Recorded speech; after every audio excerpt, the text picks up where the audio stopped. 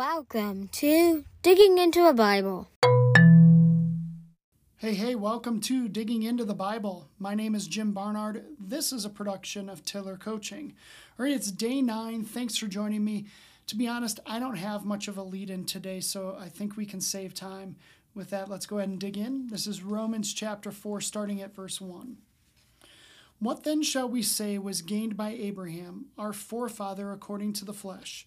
For if Abraham was justified by works, he has something to boast about, but not before God. For what does the Scripture say? Abraham believed God, and it was counted to him as righteousness. Now to the one who works, his wages are not counted as a gift, but as his due. And to the one who does not work, but believes in him who justifies the ungodly, his faith is counted as righteousness. Just as David also speaks of the blessing of the one to whom God counts righteousness apart from works.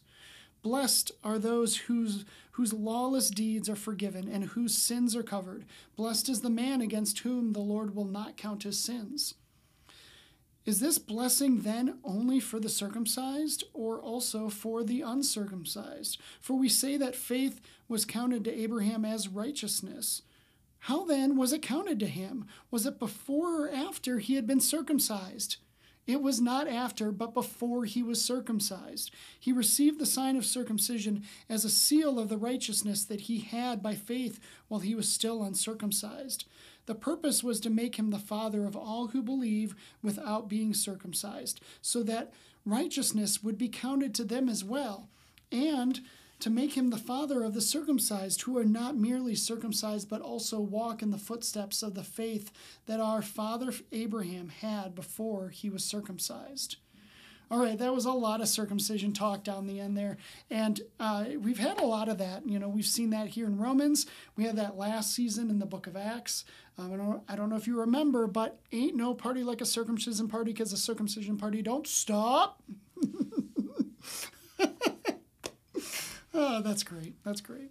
All right, let me begin to unravel some of this here for you. And honestly, if you got confused by all that circumcision talk, I encourage you to open up your scriptures and read through it a couple times, because it really does make sense and have some level of logic to it. But here we go. So Paul is beginning to dismount from his argument that we are all unrighteous in the eyes of the Lord. You know, that's the bad news. We need the bad news in order to get the good news. So he's kind of beginning to wrap that up, and he's shifting his focus away from the trappings of works-based, religion, and pushing it towards a faith-based life. And he does it incorporating the same theme of this is how it's always been for everyone. Think of Romans 3:23 yesterday. It's the same kind of thing. For all have sinned and fall short of the glory of God. It's not just the uncircumcised. It's not the Gentiles. It's the Jews. It's the circumcised. It's those that have the law. Like, everyone has done this always. So that's really, really important consistency for Paul to make. Now, Father Abraham is seen as the father of works. After all, he was obedient to a lot of the works. Think about him going up the mountainside and lifting that knife, about to sacrifice his son Isaac. He's about to kill him.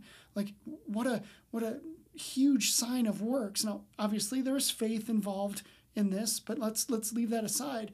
Like, he's doing the works, and he's lauded for that. Now, God let him out of that. Like, he didn't have to do that at the end, but also Abraham was the first to be circumcised, and he's truly seen and lauded as this father of works.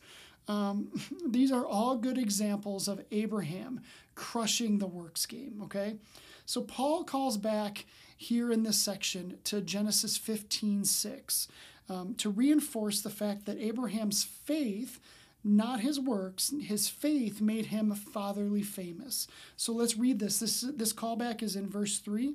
For what does the Scripture say?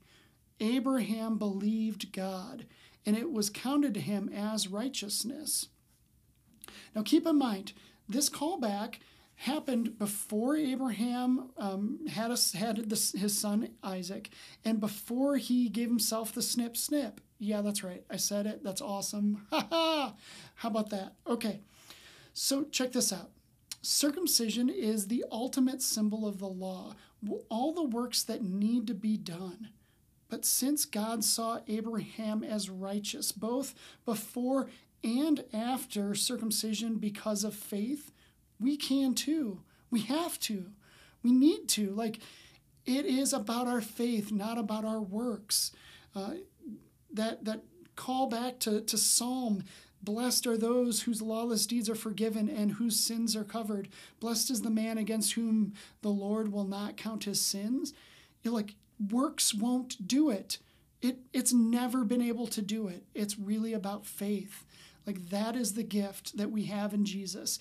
When we put our faith in him, that's where we can find our righteousness. It's not in our ability to do anything. So I know it sounds like a broken record. We've been saying this a little bit over and over again, but it's gotten stronger each time. And remember, he's speaking to a crowd that is largely uncircumcised. So this is really important for the people in Rome. All right. I'm out of time. Thank you for watching. Thank you for listening. I will see you tomorrow as we continue on with Romans chapter 4. I'll see you then.